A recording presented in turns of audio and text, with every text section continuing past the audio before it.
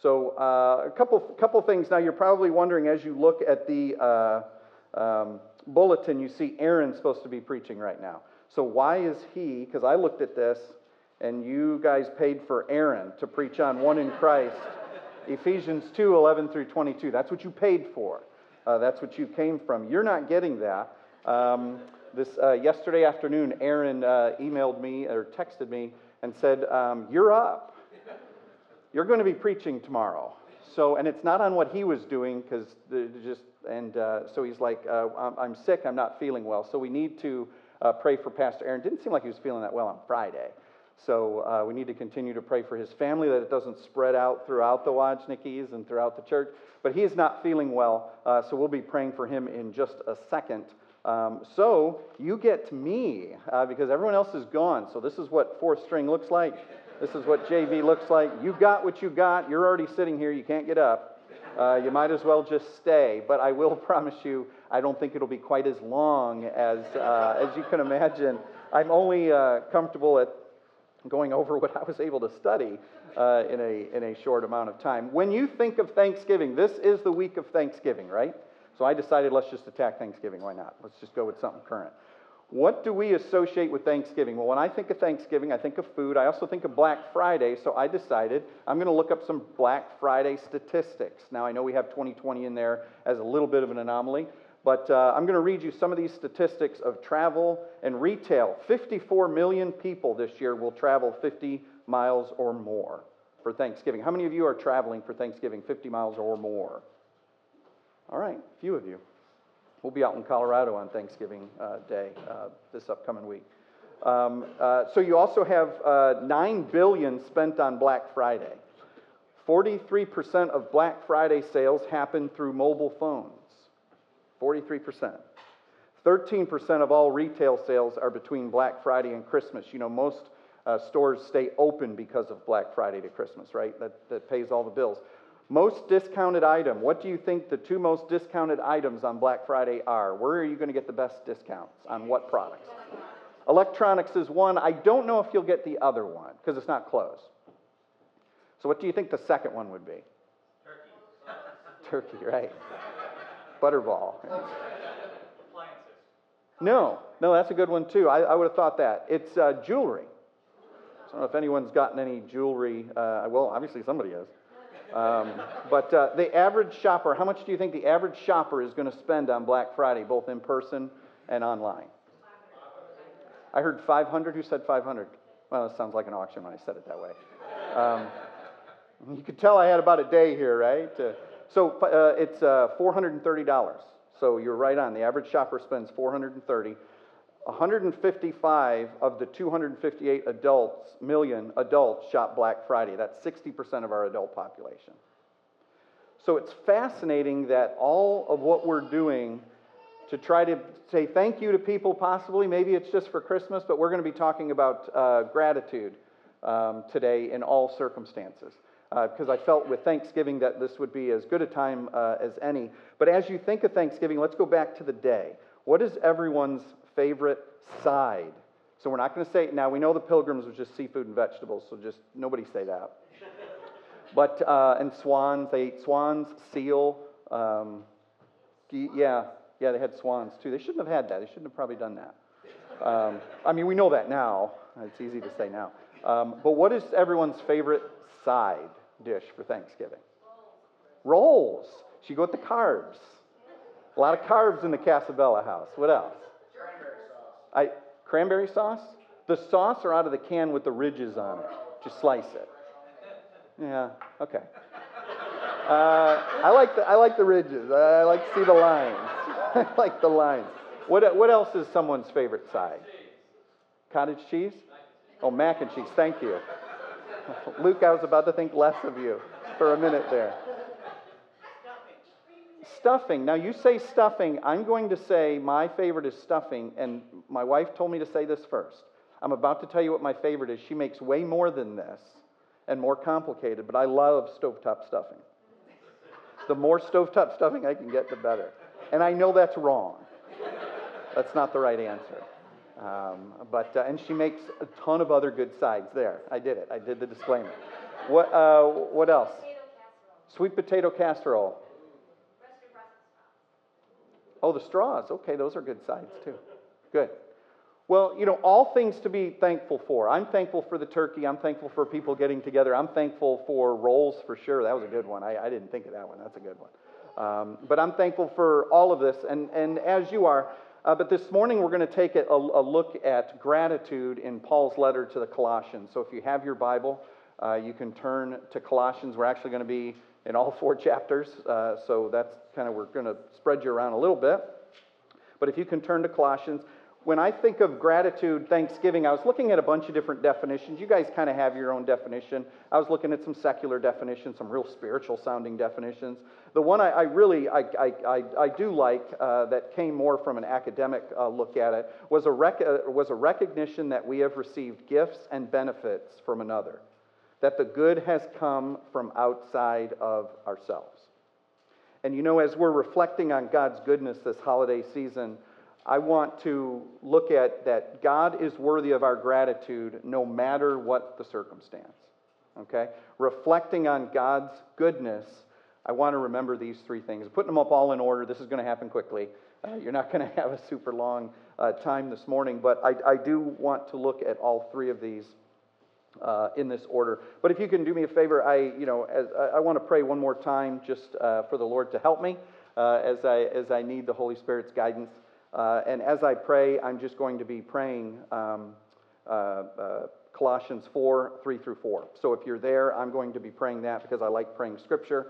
It's a great opportunity. It keeps me on track. So let's do that. Lord, first of all, I pray for Pastor Aaron, not so much for his circumstance to change, though we do want him to feel better. Lord, whatever you're wanting to show him about you and whatever you're going to reveal to about yourself to him, Lord, that's what we pray that he recognizes.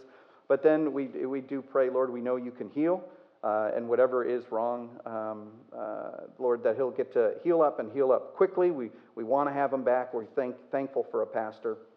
But Lord, I want to devote myself now, as it says in Colossians, to prayer, keeping alert in it with an attitude of thanksgiving. Lord, we want to pray for the church here that God will open up to us a door for the Word, so that I may proclaim the mystery of Christ. And Lord, that I may this morning make it clear in the way that I ought to proclaim it.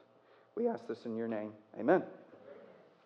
So we're going to look in Colossians this morning and how Paul develops this theme of gratitude or thanksgiving. And Colossians was written as a letter addressing the problems in the church and designed to challenge the believers there at Colossae to examine their lives and be transformed through the love of Jesus. That's the design of the letter. He was trying to correct false teaching on many levels, but we're going to look at the element of thanksgiving because it's Thanksgiving week. In all 4 chapters, Paul discusses thankfulness and thanksgiving. All 4 of them.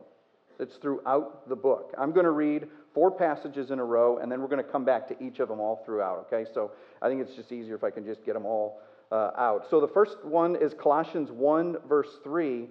Look at what Paul says here. We give thanks to God, the Father of our Lord Jesus Christ, praying always for you. Then go down to verse 12. Joyously giving thanks to the Father who has qualified us to share in the inheritance of the saints of light. We're going to come back to that. What did he rescue us from? For he rescued us from the domain of darkness and transferred us to the kingdom of his beloved Son, in whom we have redemption, the forgiveness of sins. Now go to chapter 2. We're going to look at verses 6 and 7. And really, these 2 verses are the heart of Colossians, in my opinion. Therefore, as you have received Christ Jesus the Lord, so walk in him, having been firmly rooted and now being built up in him and established in your faith. I like that. Just as you were instructed, and overflowing, or maybe your version will say abounding. I like abounding too. With gratitude. You'll see Colossians 3, go to verse 15. Let the peace of Christ, to which you were indeed called in one body, rule in your hearts, and be thankful. Let the word of Christ richly dwell within you, with all wisdom, teaching, admonishing one another with psalms, hymns, and spiritual songs, singing with thankfulness in your hearts to God. Whatever you do in word or deed, do everything in the name of the Lord Jesus, giving thanks through him to God the Father. And then lastly, verse 2 of chapter 4, I really like this verse. Devote yourselves to prayer, keeping alert in it. Very unusual phrasing. Devote yourselves to prayer, keeping alert in it with an attitude of thanksgiving. So 3 things I want you to just see about the nature of gratitude is what is the nature of gratitude that Paul wants us to see here? Well, let's look at the text. We know, we're going to be in chapter 1 here, we know from chapter 1, verse 3, that thankfulness is a continual practice for Paul. We actually, in chapter 2, verse 7, Paul says to be abounding or overflowing with gratitude. And later in chapter 1, Paul is using present tense and instructing us to be giving thanks. He does this again in Ephesians 5. We're going to be studying with Pastor Aaron here soon. Even at the end of Colossians, if you look at the last verse, you'll see that Paul says, remember my imprisonment. He's wanting them to remember he's in chains, but yet he still said, I always give thanks to God, the Father of our Lord Jesus Christ. Do you see that there at the end of the book? He always gave thanks, even when circumstances were not ideal.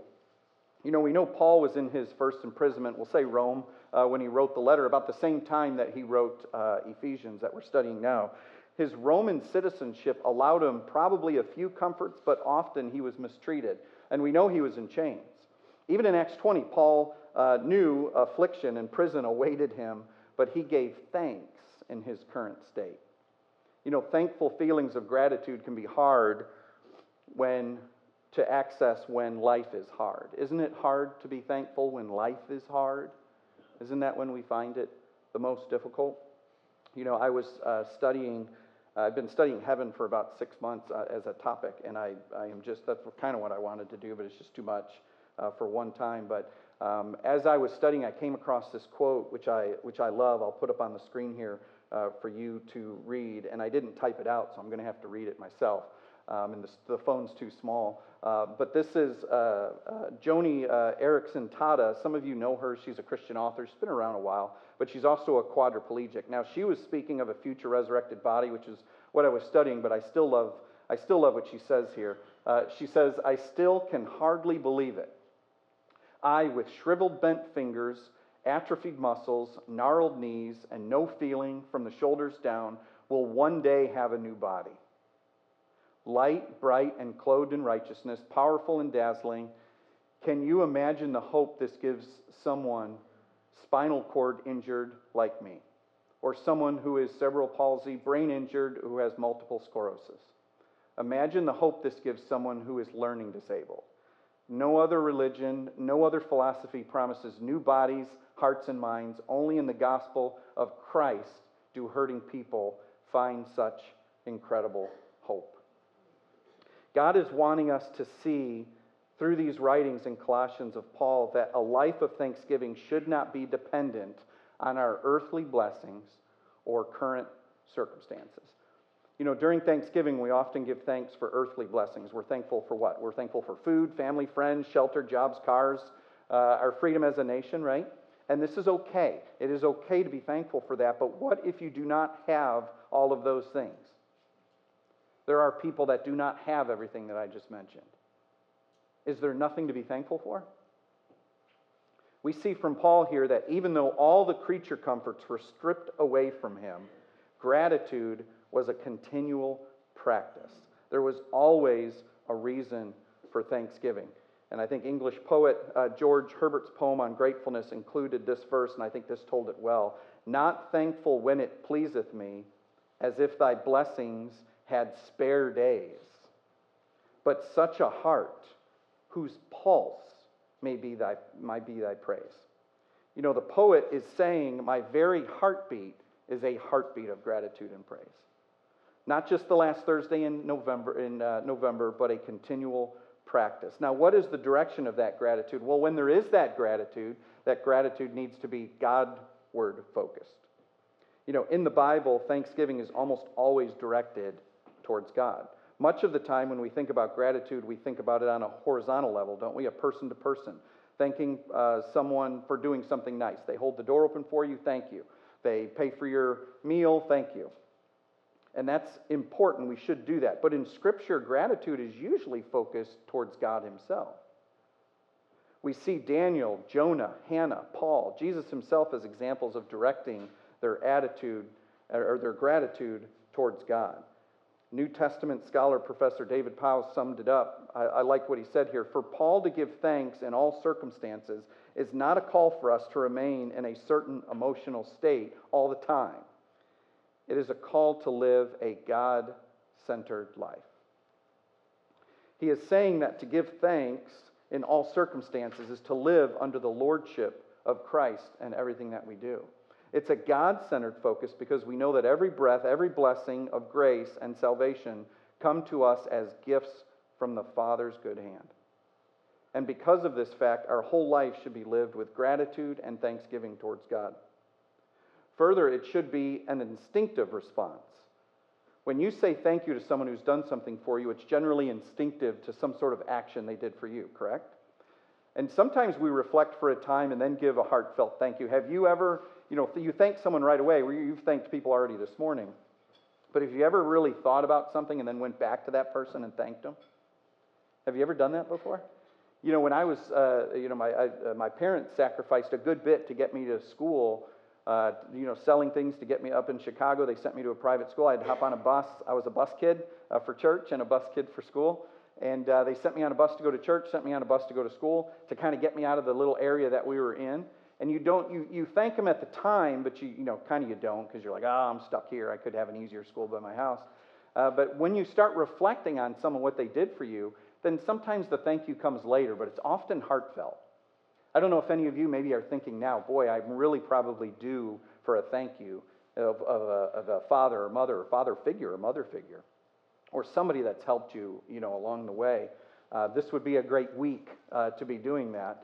But I hope this week we take time to reflect not only at that, but at what God has done for us and have a grateful spirit. When we grasp what God has done for us, you can't help but be thankful.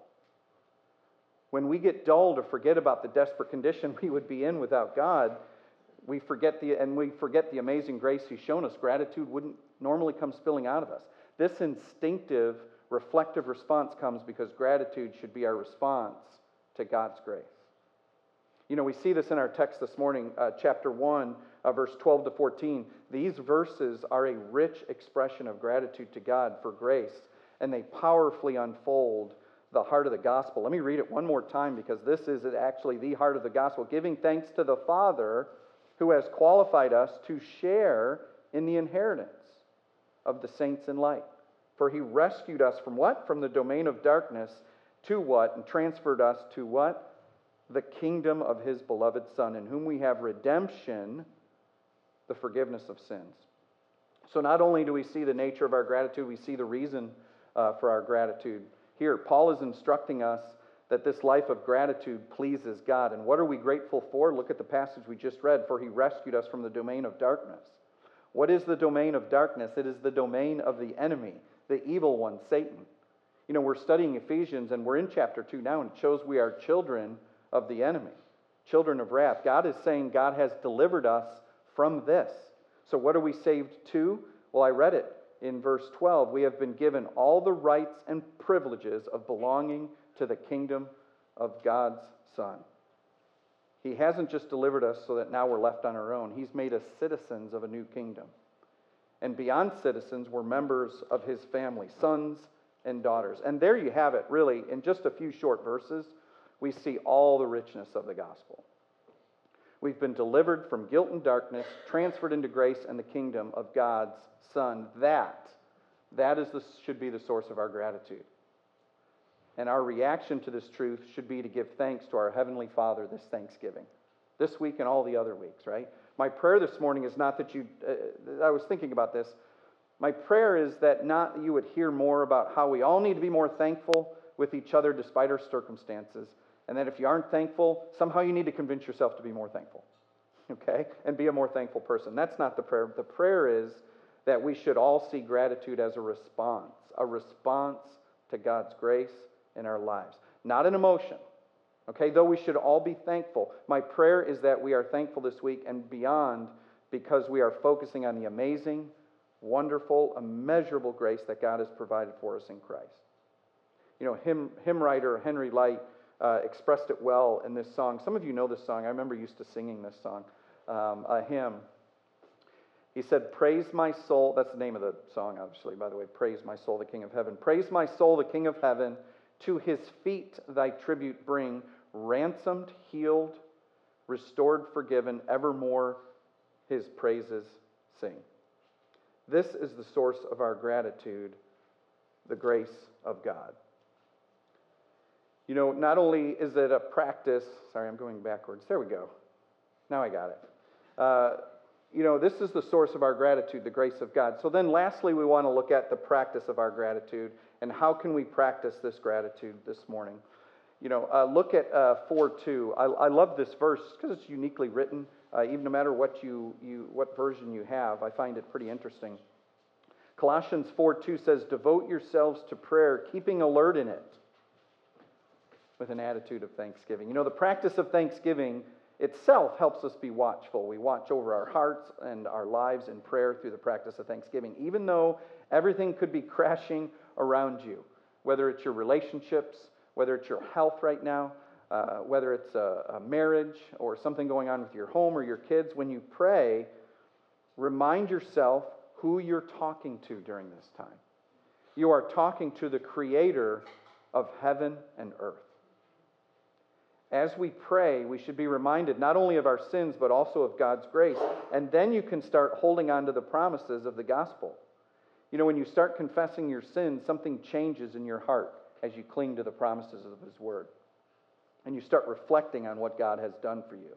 This grace of God that has given you forgiveness, life, salvation, all of a sudden we have a lot to be thankful for. Haven't you found when you start praying, and as you pray, and we're learning about prayer in Discipleship Hour, God brings things to mind that you need to ask for forgiveness for.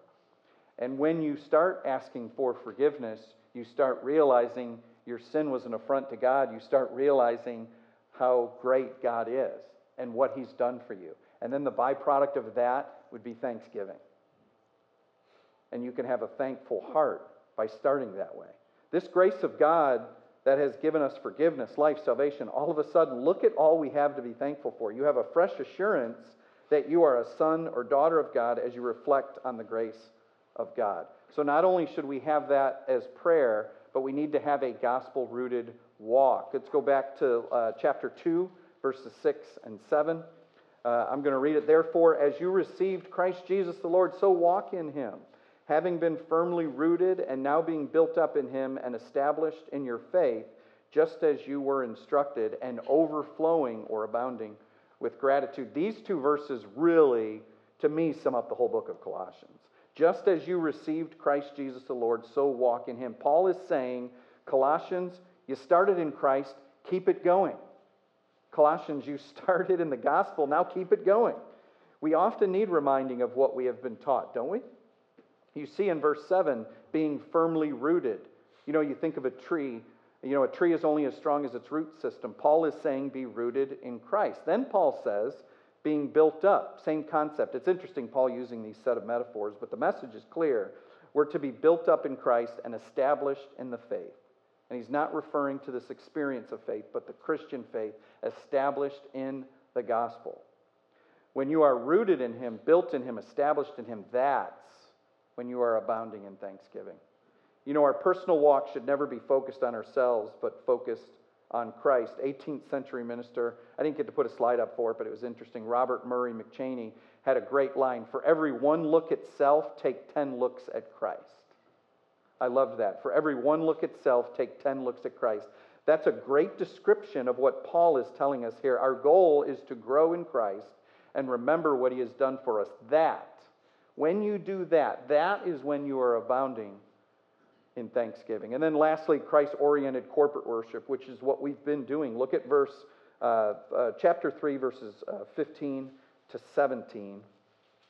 "Let the peace of Christ, to which you were indeed called in one body," which is what we're here, "rule in your hearts. Be thankful. Let the word of Christ richly dwell within you with all wisdom, teaching and admonishing one another with psalms, hymns, and spiritual songs." You see that kind of phrase in other parts of the New Testament. "Singing with thankfulness in your hearts to God. Whatever you do in word or deed, do everything in the name of the Lord Jesus, giving thanks through Him to God the Father." You know, we can see thankfulness in all of these verses, but we see that it's Christ-centered, but it also has a corporate dimension. Look at verse 16, teaching and admonishing. This is a reciprocal thing. This is something we do with one another. This shows how crucial, okay, the church body is. And to be a thankful person, to be a Christian disciple whose life is marked with gratitude, you cannot do it by yourself. We need one another. We need the body of Christ. And here in Colossians 3, we see the new man walks in the Word of God and in worship with other believers. If you have ever had a taste, and Jamin spoke on this a little bit, if you've ever had a taste of true worship, you crave more of it, never less.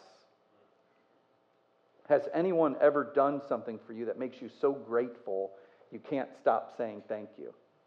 This is how we should feel about God. May thankfulness be a way of life for us, Christian, naturally flowing from our hearts and our mouths. May the people of God be known as thankful people because our God is worthy of thanksgiving.